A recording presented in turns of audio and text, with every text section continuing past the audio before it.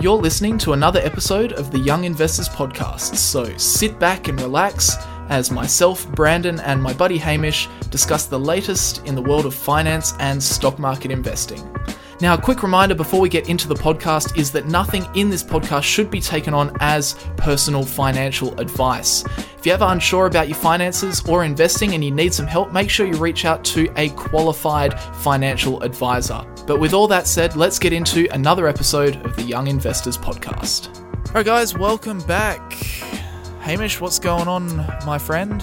What's going on? Not much. Got a haircut this week. I got my 6 monthly haircut, so I left. Can you do a little turn? I didn't even notice. Can you do a little turn? Oh, very neat and tidy. Very neat and tidy. Yeah, it looks pretty similar. It's all just behind the ears. Yeah, that's actually true. YouTube doesn't really see too much of it anyway because I always tuck it away. So it looks kind of similar, but yeah, I don't like. It's quite interesting, because we don't really do any like vlogging or anything. Yeah, we're just kind of talking to camera. YouTube only ever sees us just straight front on. Yeah, so it's like the back of our head, like how we move, like all of that stuff that definitely makes up the appearance of a person. Yeah, people just have no.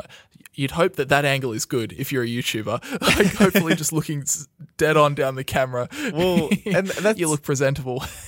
Yeah, and that's the funny thing as well, because depending on what lenses you're using and the focal length on the lens, you could look very differently on camera to what you do in real life. Good point. I'm sure some people have seen kind of those side by sides of different focal lengths and like how it captures kind of more of your face. So how like kind of thin or wide your face looks, it depends on the length of the what kind of lens you're using.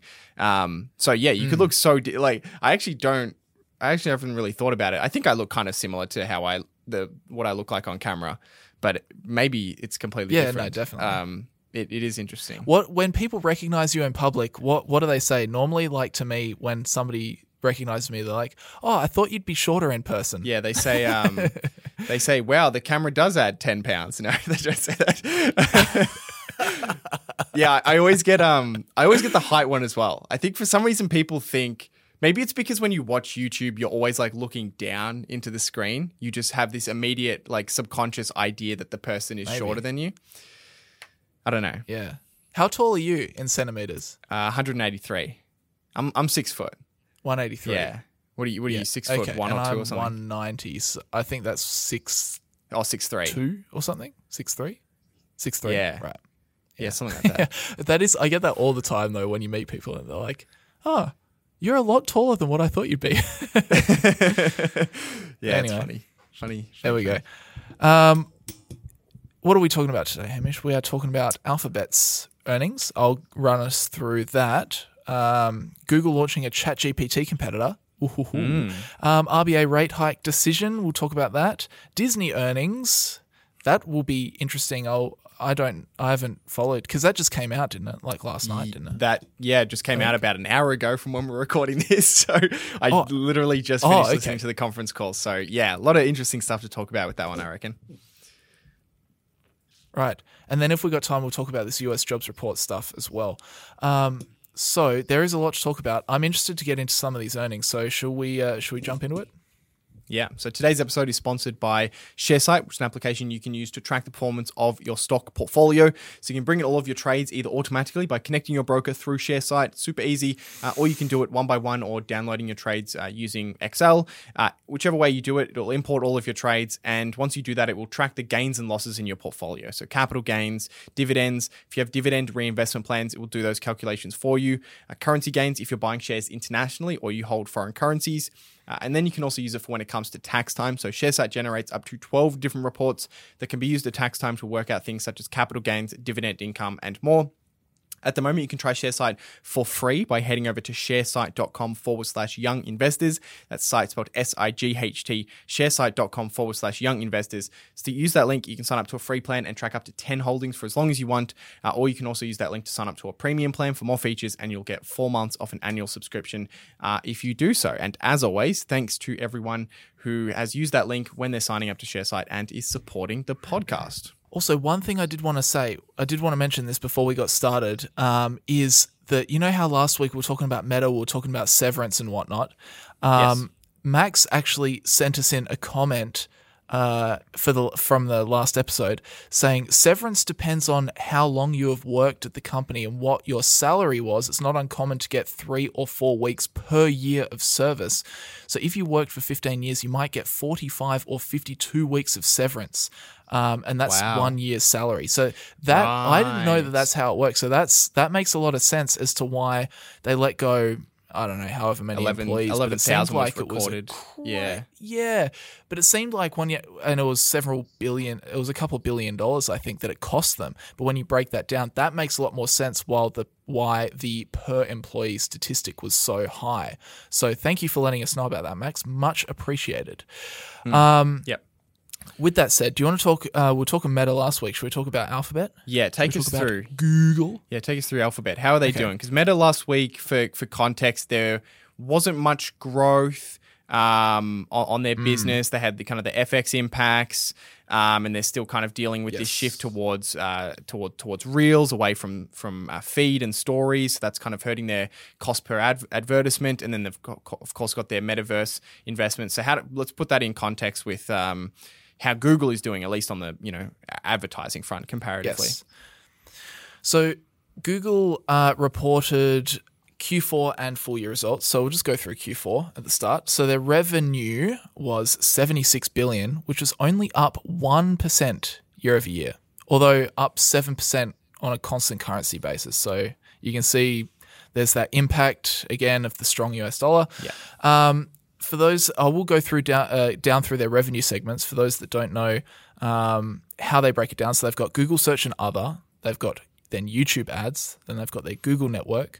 They've got Google Other, and then Google Cloud and Other Bets. So for those that don't know, Google Search and Other is like Google Ads and other Google-owned and operated properties like Gmail, Google Maps, and Google Play. So advertising related to those things. Google Other revenues consists of things like Google Play, or obviously YouTube ads, it's just YouTube ads. Google Network is all the third parties that use Google ads on their websites. And then Google Other consists of Google Play, which includes sales of apps and in-app purchases. It includes hardware, which includes Fitbit, Google Nest Home products, Pixel devices. It includes, interestingly, I actually didn't know this, it includes YouTube non-advertising. So in subscription revenues from services such as YouTube Premium and YouTube TV, and then also other products and services. And then Google Cloud is obviously all of their cloud-related stuff. So that's a quick explainer. And we'll get into the stats now. So Google Search and Other, so all of that Google advertising goodness. Search reduced by 1.6% in the fourth quarter, which is quite interesting, the revenue from Search. So it went down to $42.6 billion. That's by far the biggest chunk of their revenue. Yeah. Then YouTube ads reduced 7.8% year over year. Google Network reduced 8.9% year over year. So overall, Google advertising as a whole reduced by 3.6%. And then beyond that, we also have that Google Other segment, which had growth of 7%. Cloud grew 32% in the revenue department, and Other Bets grew 25%. Interesting, they also note that TS, what does TAC stand for? Traffic acquisition cost. Is that right? Yeah. That's correct. Which are payments that internet search companies make, like Google, they make to their affiliates and online companies for directing traffic to their websites.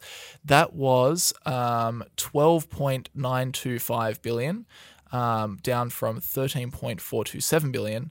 And interestingly, they noted their total number of employees is up to 190,000 from 156,000. So, geez, that's a lot of employees, isn't it?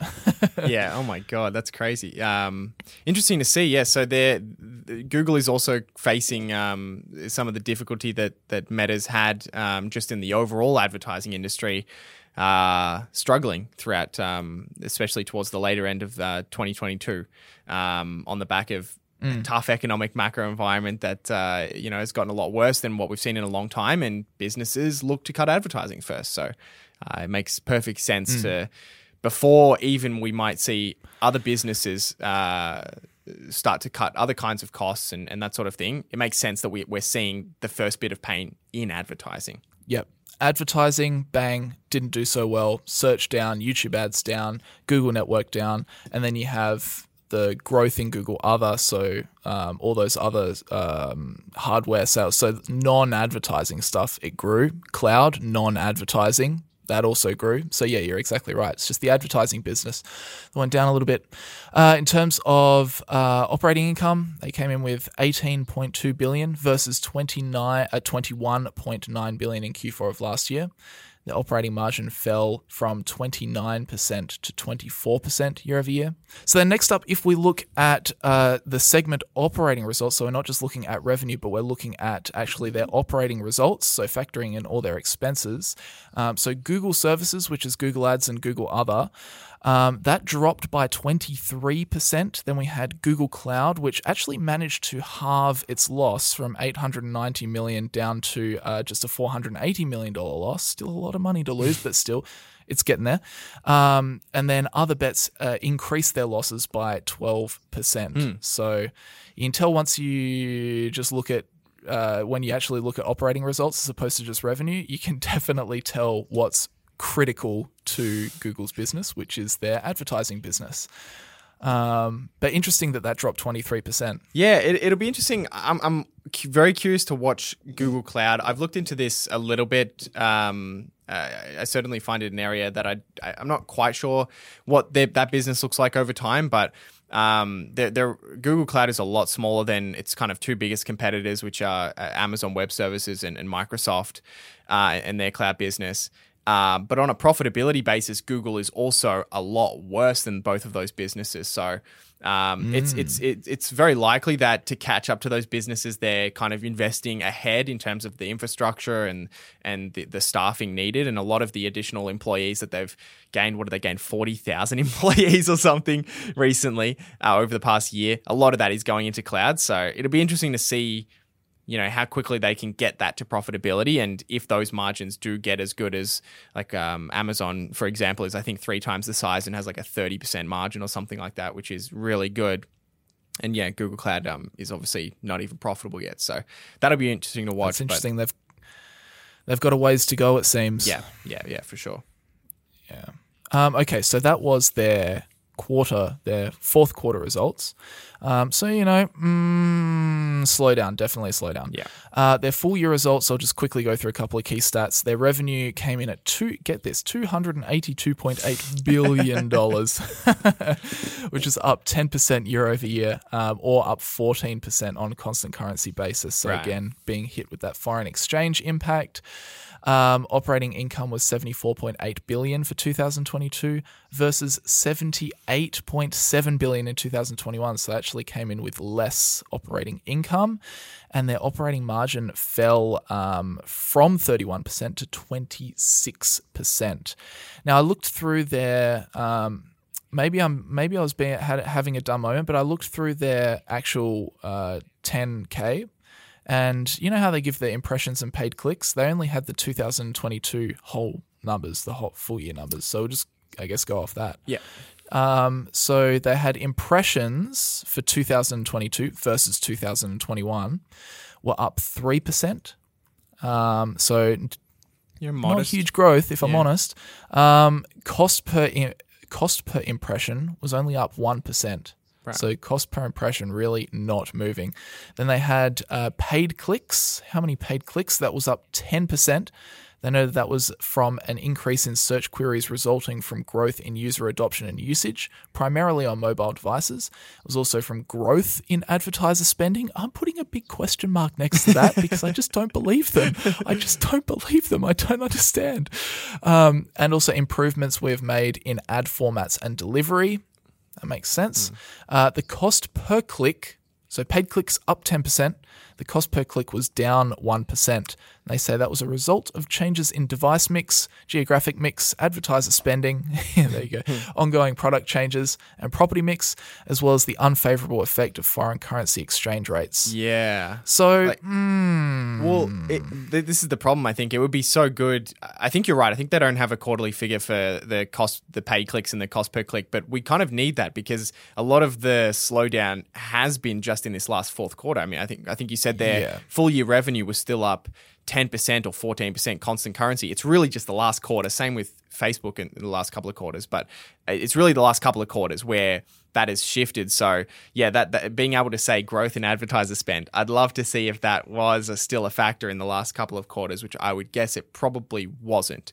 Overall throughout the year, probably yes, but throughout the quarter, yeah, I'm not too sure about that. But yeah, interesting to see, you know, their numbers relative to Facebook, which is seeing a much bigger increase in ad impressions, but actually a decline in the cost per impression. Facebook's going through this, or Meta, I should say, it's going through this big shift in the types of ads that they're providing and how many they can show, whereas Google is a little bit more of a steady ship where they're kind of just growing very slowly, the number of impressions, but there's also not much change going on in how much advertisers are paying for those ads. So interesting to see that dynamic.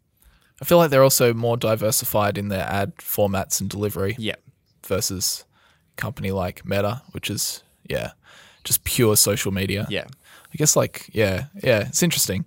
What else do they say in their report? They said, in January 2023, we announced a reduction of our workforce of approximately 12,000 roles. We expect to incur employee severance and related charges of 1.9 billion to 2.3 billion, the majority of which will be recognized in the first quarter of 2023. So similar story. That's insane. That's story. Actually interesting because they laid off 12,000 and had 1.9 billion, and Meta laid off 11,000, so about the same, but had $1 billion. It was just under $1 billion. So it's actually interesting. Google's severance is costing a lot more than Meta's. But yeah, both of them are astounding. $1 billion, $2 billion in severance in a quarter is wow. That's crazy. Yeah, it is flipping bonkers. What else do they say? As AI is critical to delivering our mission of bringing our breakthrough innovations to the real world, beginning in January 2023, we'll update our segment reporting relating to certain of Alphabet. What is that sentence? We'll update our segment reporting relating to Alphabet's AI activities. DeepMind, previously reported within other bets, will now be reported as part of Alphabet's corporate costs, reflecting its increasing collaboration with Google Services, Google Cloud, and other bets. Sundar, that was just from the report. Sundar said, quote, very soon people will be able to interact directly with our newest, most powerful language models as a companion to search in experimental and innovative ways. And I think you've got something to talk about with this, don't you? So Alphabet reported last week. So that's what they said last week. And then this week, they announced this companion to search, which is really just a kind of a reaction. Of course, it's something they've probably had in the works for a while, but it is becoming public now as a reaction to ChatGPT, OpenAI's ChatGPT, which is kind of taking the world by storm. It's kind of the thing that everybody is obsessing over, especially over the last couple of months. So, is that all you had for Google's earnings? Should I jump into talking about this? Yeah. The only other thing I was going to say is that the stock dropped 4% after hours. And one interesting tidbit from the conference call: YouTube Shorts now has 50 billion daily views. 50 billion daily views. Wow. That's crazy. That's insane. That is pretty flippin' bonkers. Anyway. Yeah. So what did their stock fall? Their stock fell 4%. They had another stock fall last night in relation to a very embarrassing mistake they made with the announcement of this AI chatbot. Oh, really? So I'll talk about that. But first, I'll give a bit of context. So they announced a chatbot called Bard. Which is an interesting name. It's probably a better name than ChatGPT, but it's still not great. Couldn't they have come up with a better name than Bard? I don't know. Yeah, it's just like it makes me think of like Skyrim or something. Yeah, just the bards and stuff like that. Yeah, anyway, yeah, it's a bit strange. I don't really know what the vibe is there, but sure, Bard. We'll go with it. Welcome, Bard. Google Bard. We'll go with it. And you're right, it is a better name than ChatGPT. Yeah. Remember when that came out? Like, what the ChatGPT? What GBD? Yeah, terrible name. GDP. Pretty much. We didn't get too much information on Google's new service, but they demonstrated it in a blog post and they gave some examples of it being used. And it looks like in the future they're planning on implementing this into Google search, essentially at the top before normal search results. So you know how at the moment sometimes you ask a question and it does actually give you a bit of a blurb from maybe their best site, but it usually is just literally word for word a paragraph from maybe the top search result. Whereas now that section will essentially be the AI giving you a description like ChatGPT does, which would ultimately be better than just grabbing a paragraph, which often just has the keywords in it and doesn't actually tell you the answer that you're looking for. You usually have to click into the website to do that. So that seems like a pretty natural way for it to be implemented. It's, of course, not going to replace doing your own searching online, but it can kind of complement your searching and help you get to certain answers faster. And it looks very similar to ChatGPT, although it's not open to the public, so no one can like do a side-by-side test to test information or answers. But over time, it will very likely become public, so we'll be able to do those comparisons.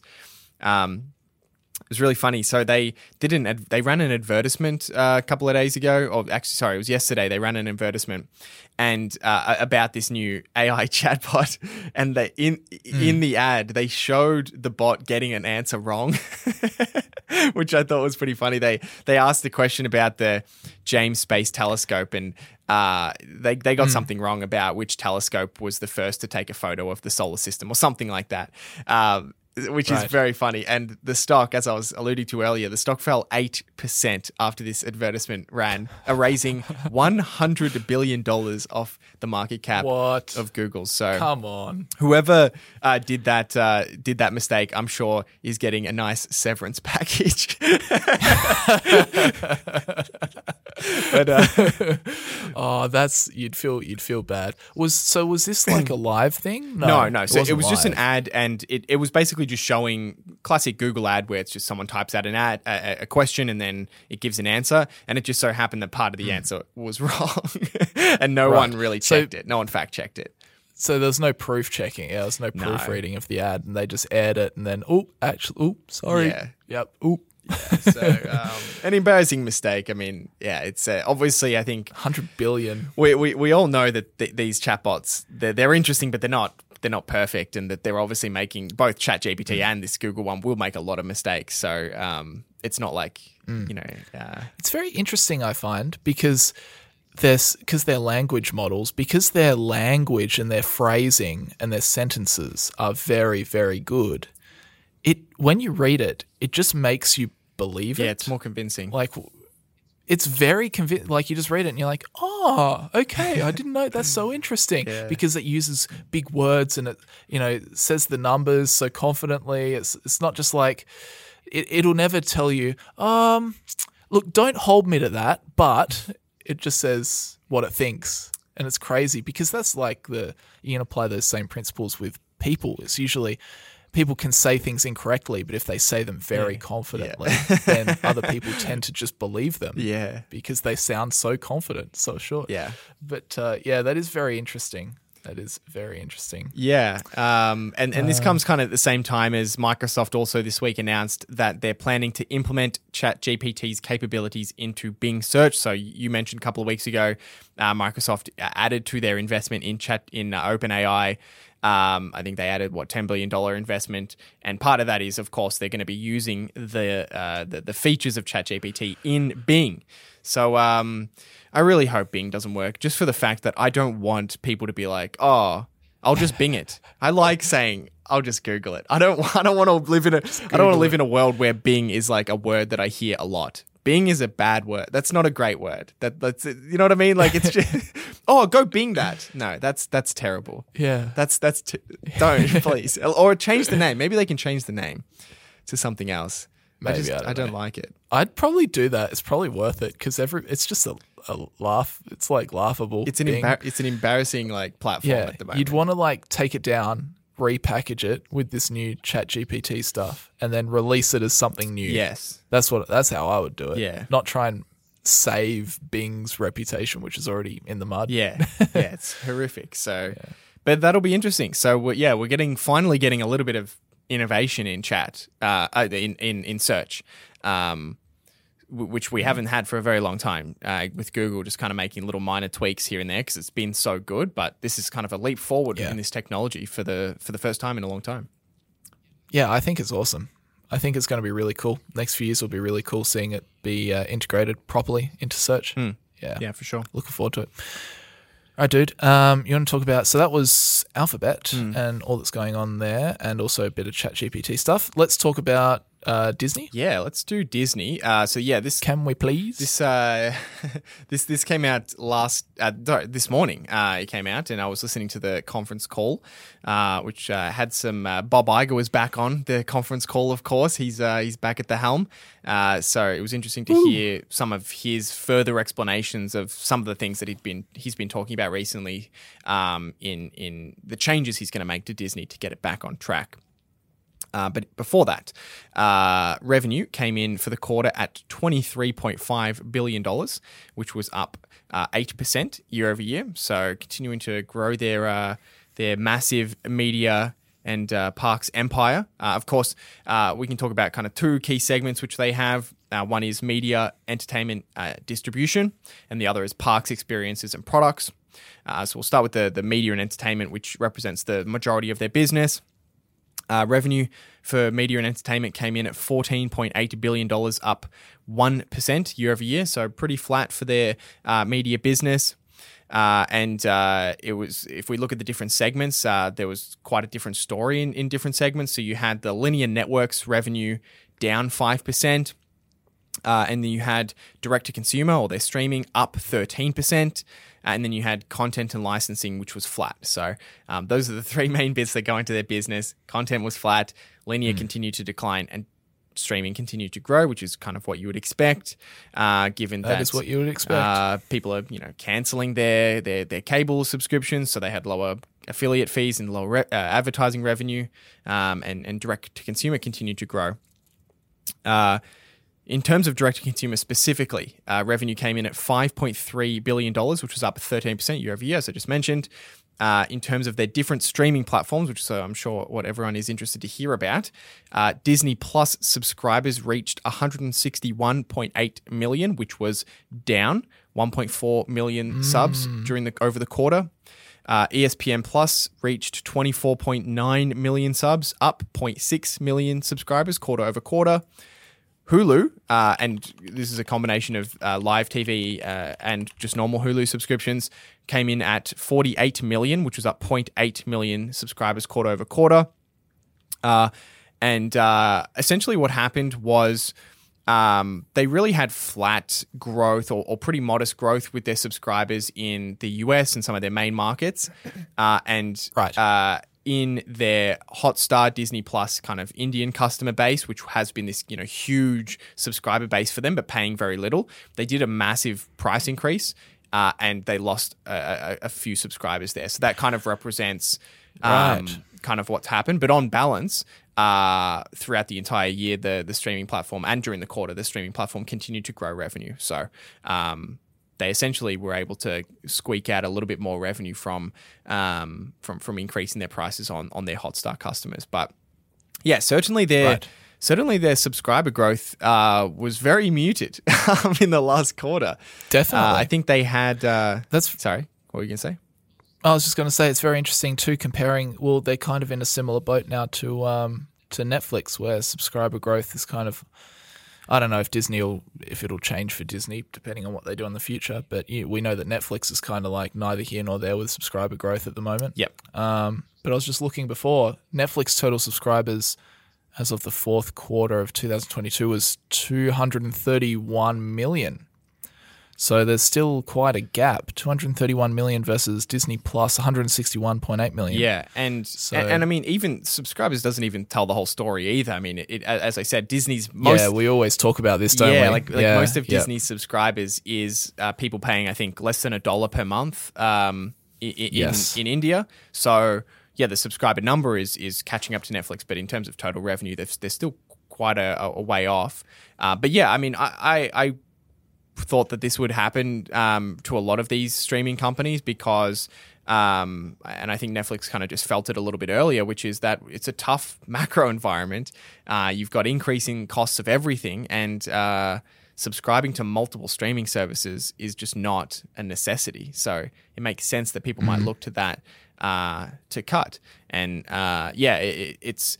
I'm a little bit surprised that Disney Plus is struggling to grow even in the US. I don't think they added any subscribers in the US, and they only have about half as many subscribers as Netflix in the US. So that was surprising to me.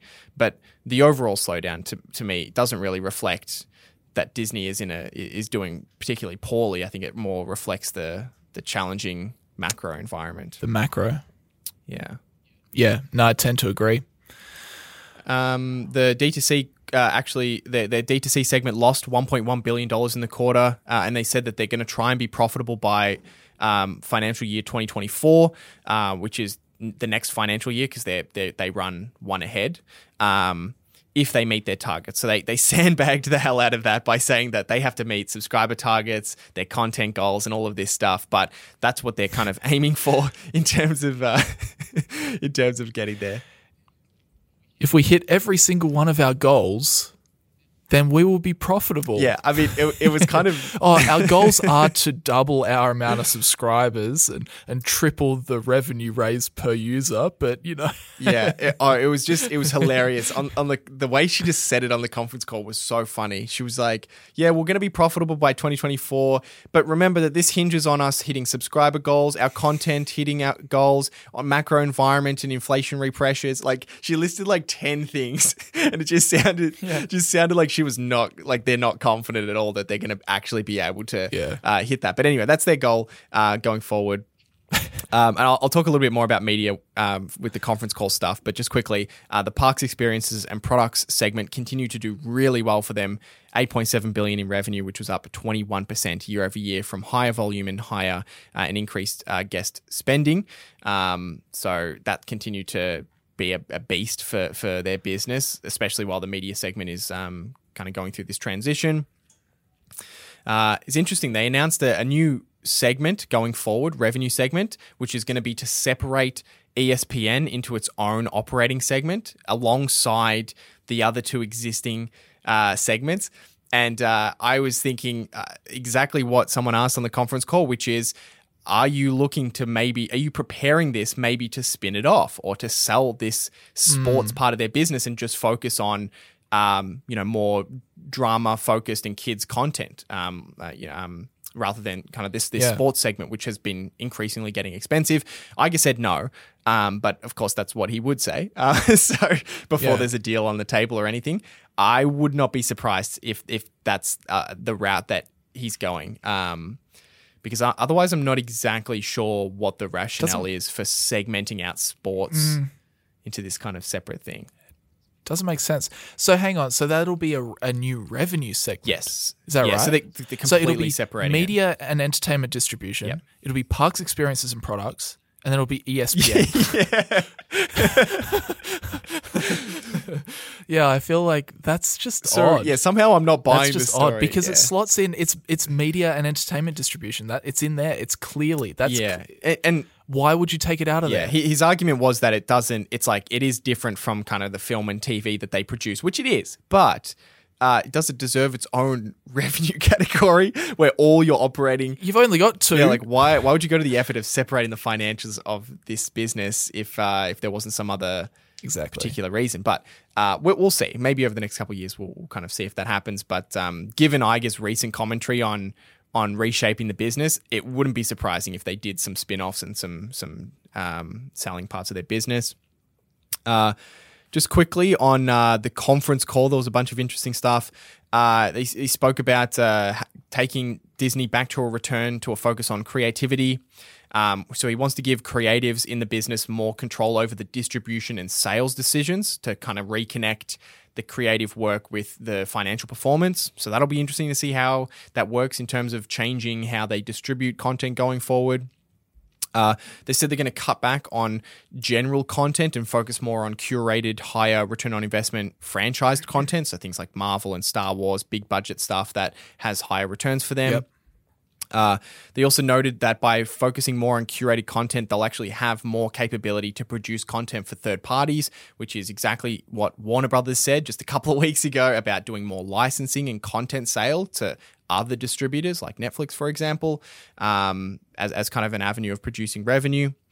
They actually said they might bring the dividend back at the end of the year, which is funny because it was only a couple of weeks ago that who was it that activist investing firm was having a go at them for cutting the for cutting the dividend. The name is I'm blanking on the name of that firm, but that was really interesting to see them say we're going to bring the dividend back.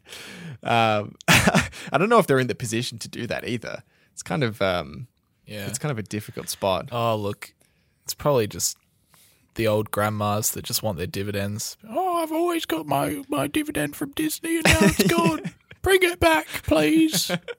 Yeah. You know, I don't know. Yeah, it's tough. So it's such a dangerous game. I don't know. Dividends. Like, yes, we get the rationale of when you should pay a dividend versus when you shouldn't.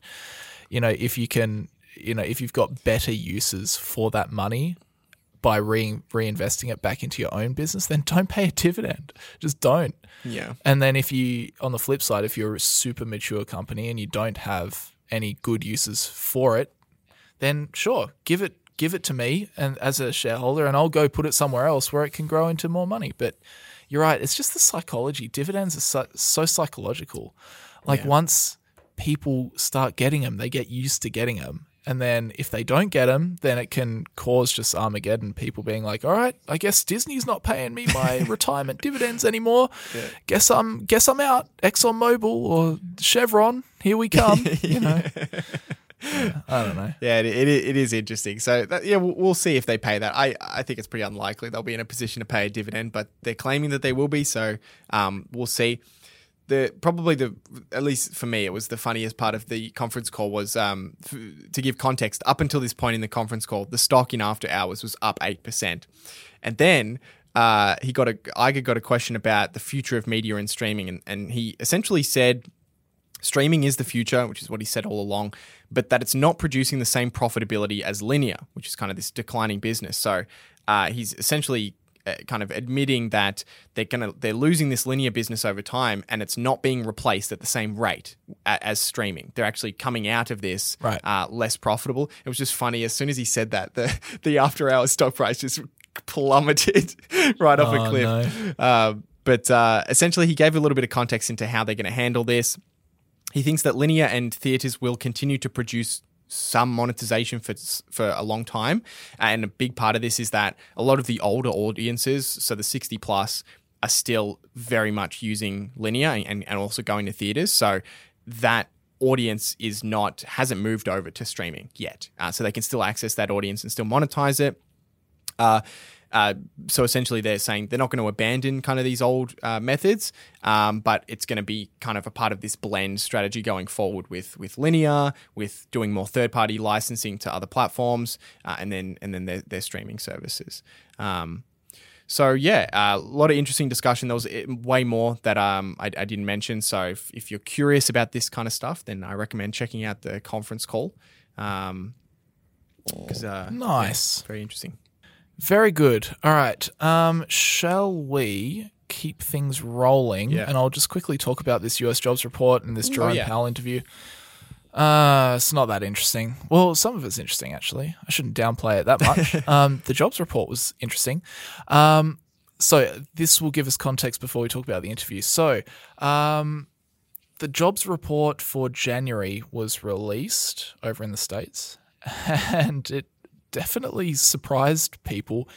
The labour market is just very, very strong at the moment. So non-farm payrolls increased by 517,000 for the month, shattering analysts' estimate of 187,000. Yeah, 500. What? That's crazy. 517,000 new jobs. And to put that into context, in 2022 there was an average monthly gain of 401,000. Wow. So it's smashing that average. But yeah, it certainly caught analysts by surprise. So the unemployment rate fell to 3.4%, which is the lowest since May 1969. So unemployment in the US is very, very low. They had also, neither here nor there, hourly wage growth of 0.3%.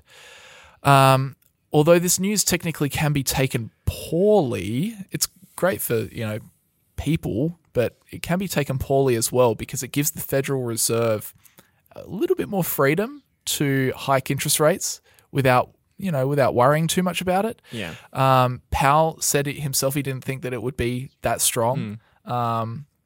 So we may as well move on to what he did say in this interview. It was an interview at the Economic Club of Washington, D.C. Gosh, doesn't that sound like an exclusive elitist club? The Economic Club of Washington, D.C. Oh, boy. Oh, what's that? You have a net worth of less than $10 billion. You can't come in, I'm sorry. Whenever I hear something like that and you give quotes on this stuff, I'm always just imagining like a bunch of dudes just like sitting in a cigar lounge like oh, yes. So jobs came in a little bit higher than normal. Yeah, I imagine a very, diverse group of people. I think you'd probably get every single different type of 60-year-old white male in that room. It'd be remarkable. Oh boy. Anyway, what did he say? Quote, the disinflationary process, the process of getting inflation down, has begun and it's begun in the goods sector, which is about a quarter of the economy, the central bank chief said during the event. But it has a long way to go. These are the very early stages. And then asked whether it would have influenced the Fed's rate call if the jobs report came out before the policy meeting. Powell said, we don't get to play it that way, unfortunately. He said, if the data shows that inflation is running hotter than the Fed expects, it will mean higher rates. Quote, the reality is we're going to react to the data, Powell said. Quote, so if we continue to get, for example, strong labour market reports or higher inflation reports, it may well be the case that we have to do more, that we have to do more and raise rates than what is already priced in. Yep. That sentence doesn't make sense to me. Yeah. He has to increase interest rates.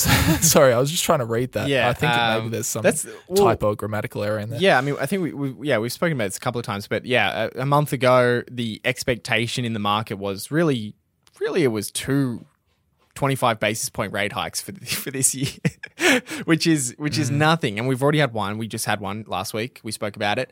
And yeah, with inflation still hot, with the labor market really hot, then I think it wouldn't be surprising at all if they did quite a few more rate hikes above what is already baked into the market. So yeah, I think it's going to be another interesting year where the market thinks, oh, everything's all good and just runs off. And then maybe it's not quite good yet, so the market comes back down. Because remember, you've got this whole stock market, especially for institutional investors, who are just trying to catch the bottom of this and the start of a bull market. That's why we've had this run up in the last month so quickly, because everyone's thinking, okay, this is the bottom. Let's get in. And if we get some negative news, it'll go back down again, and we'll just have this kind of volatile up and down market until there really is a sustained trend in one direction or the other. So, that's just kind of what's playing out, both in the US market and in the Australian market with interest rates and inflation. Yep. Jerome said, we expect 2023 to be a year of significant declines in inflation. It's actually our job to make sure that's the case. I'm glad he realizes that. Good one, Mr. Powell. My guess is it will take certainly into not just this year, but next year to get inflation down to closer to 2%. Our message at the last meeting was this process is likely to take quite a bit of time, and it's not going to be smooth. It's probably going to be bumpy, and we think that we're going to need to do further rate increases, as we said, and we think that we will need to hold policy at a restrictive level for some period of time. Yeah. So, yeah. I mean, it's a story, it's a non-story, because he's basically saying if inflation is high, then we're going to raise rates. If inflation goes very low, then that's great. Yeah. Whoa. Mind blown. Great insight, Jerome. Great insight. No, but yeah, he was. Sorry. Yeah, sorry. No. All I was going to say, it is kind of crazy that the rates have gone up so quickly, and there hasn't really been a reaction, at least so far in the market. I mean, we saw Facebook and Google's earnings, and businesses are pulling back their advertising spend, but we haven't seen, that, at least I haven't seen it shift into other businesses yet. In terms of their revenue, they're trying to save. They're trying to cut costs because inflation is hurting their profits. But in terms of their revenue and demand for their products and services, I haven't really seen it come off yet. So, but that's really surprising given how much we've seen like plateauing. Yes, but we haven't. Yeah, seen that. Maybe it's going to be drops. It's going to be a soft landing. It's going to be no recession. Maybe, Hamish. This will be the one time. But no, that's a good point. We haven't really heard any like, revenue was down 10%. Or something like that. Or revenue was down 15. I looked at sorry, cut you off. I looked at Chipotle. I think it was yesterday. Restaurant company. I think their revenue was still up at 8% or something like that. So that's where I would expect to start to see it. Okay, people are not going out as much anymore. Okay, people are not buying cars as much anymore. Like I would expect to see it in some of those areas. And here and there I've seen it, but not in a broad way, which is really surprising, at least so far. Do you want to keep rolling on into this RBA rate decision stuff? Yeah. So we got sure. back over in Australia. We of course had the Reserve Bank of Australia give its decision on interest rates, and this comes after, of course, another record inflation figure in Australia. So everyone kind of knew what was coming, which was in the end a 25 basis point increase in the official cash rate, which is our official interest rate here in Australia, to bring it to 3.35%, the highest level in just over a decade. So we've been doing rate hikes pretty consistently, but at a much slower rate than the US, so our rate's a lot lower. To give some context as to how this will affect mortgages as these rates are passed on by the big banks, a $500,000 loan will see a $76 per month increase, and in total, since the start of these rate hikes, a $500,000 loan has had an increase of $908 per month added to the mortgages.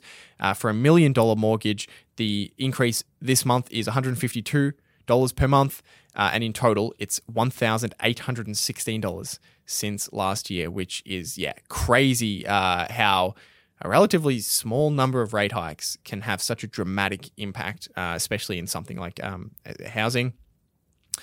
Philip Lowe said in his press conference, the governor of the RBA, he said, the board's priority is to return inflation to target. High inflation makes life difficult for people and damages the functioning of the economy. And if high inflation were to become entrenched in people's expectations, it would be costlier to reduce later. The board is seeking to return inflation to 2 to 3% while keeping the economy on an even keel, but the path to achieving a soft landing remains a narrow one. So essentially there's a... Thanks, Jerome. Philip. Yeah, it sounds exactly the same. Well, that's actually funny because, Powell in his meeting just a week ago said the same thing. They don't want inflation expectations to get entrenched. So essentially, if they don't do enough now, people will start to expect high inflation and they'll start purchasing more now, which is just a vicious flywheel of people spending more now, more inflation, therefore people have to spend more money now, and it just goes on and on and on. So they're trying to prevent that by getting on top of it now.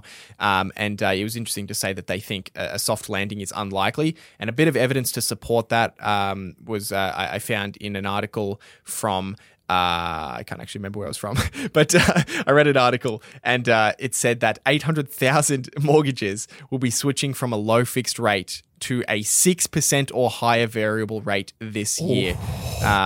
So there's a lot of mortgages coming off this year. We've been talking about this for about a year now. These 2-year, 3-year rates that were set in 2020 and 2021. There's a lot, and that's going to cause a big drop. And it's going to be kind of like a cliff in a way for people's household income because it's not progressive. It's all of a sudden, there's going to be a big increase for a lot of people. And that will very likely, we would expect to see that ripple out into a lot less spending in other areas, so less business revenues, layoffs, and so on and so forth. So balancing that with inflation is why that's the narrow kind of path that the RBA is walking on now. in that it's very difficult to balance those things, especially when there's such a delayed effect between the rate hikes and the effect in the economy. As we said, Australians are on these 2-year fixed rates, so there's a bit of a delay with how this comes through. But once it does, we'll kind of see, how everything kind of plays out. But unfortunately, our inflation rate just isn't going down, so the rates just have to keep going up. That is such a crazy stat, though. That is such a crazy stat. 800,000. There's only, 25, 26 million people in Australia total. I was going to say, yeah. Just for context. We're a small country, so that's a lot if you're outside. We are a small country in terms of population. Yeah. 800,000 mortgage holders will be switching from a low fixed rate to a 6% or higher variable rate in 2023. Wow. Yeah. Wow. And watch the housing market, everybody. Let's go. Yeah. And for, to give maybe a bit more context on that, the average 2-year fixed rate in 2021, so the ones that will be rolling over, was about 2.2%. Or 2.2 to 2.7%. So if people were on those rates, they're going from 2.2 to 2.7% to 6% or more if they go into a variable rate, or higher if they go into another fixed rate. So it is a big increase, and we'll see how it plays out. But unfortunately, there's not really much the Fed can do. They're kind of at the not the Fed, the RBA, because they're kind of just at the mercy of the inflation that is the aftershock of the pandemic and other things going on around the world. Yeah, crazy. All right, Hamish, I think that's all we've got to talk about for today. Yeah. Okay. Do we have any Q&A questions? Yeah, I'll ask you one. I'll ask you this first one. Brandon, your course on Profitful was created quite a while ago. So would you think of refreshing it? It was. Given that you now know much more about the subject than you used to as well. That's why I'm wondering whether to buy it now or wait for something new. Without letting too much out of the bag, the answer, will we be refreshing it? Yes, we will be. But that's about all I will say for the time being. Tell us your It is a business long plan. because this is the thing. Okay, this is the thing about these courses. I don't mind if someone wants to make a course because they've learnt about something and they can share that knowledge. I'm all for that. A lot when you get to the personal finance space, investing space, and you look at all these different personalities and they have their courses. A lot of these courses cost a lot of money, and they're also very, very bad. Yeah. And the reason they're very bad is because the person behind the course is not thinking about how can I make the best course possible. What they're thinking about is how can I make the most money possible in the shortest amount of time. Yeah. So I'm not going to name names or call anybody out, but I've heard when I remember somebody launched their course, and I remember them talking about it. It's like, I've been working on this for the last 3 weeks. I was like, are you kidding? Are you kidding me? You're going to ask someone for like $1,000 and you've worked on this thing for 3 weeks. Something doesn't add up. No, exactly. Something doesn't add up. So yes, we are refreshing it. We are not taking the approach of making crappy courses, selling them for thousands of dollars, and trying to maximize our profits and minimize our time spent on them. So for those that don't know, we actually have a post-production team. They're sitting actually behind the camera. So we are going through and refreshing all of the content and producing it very well.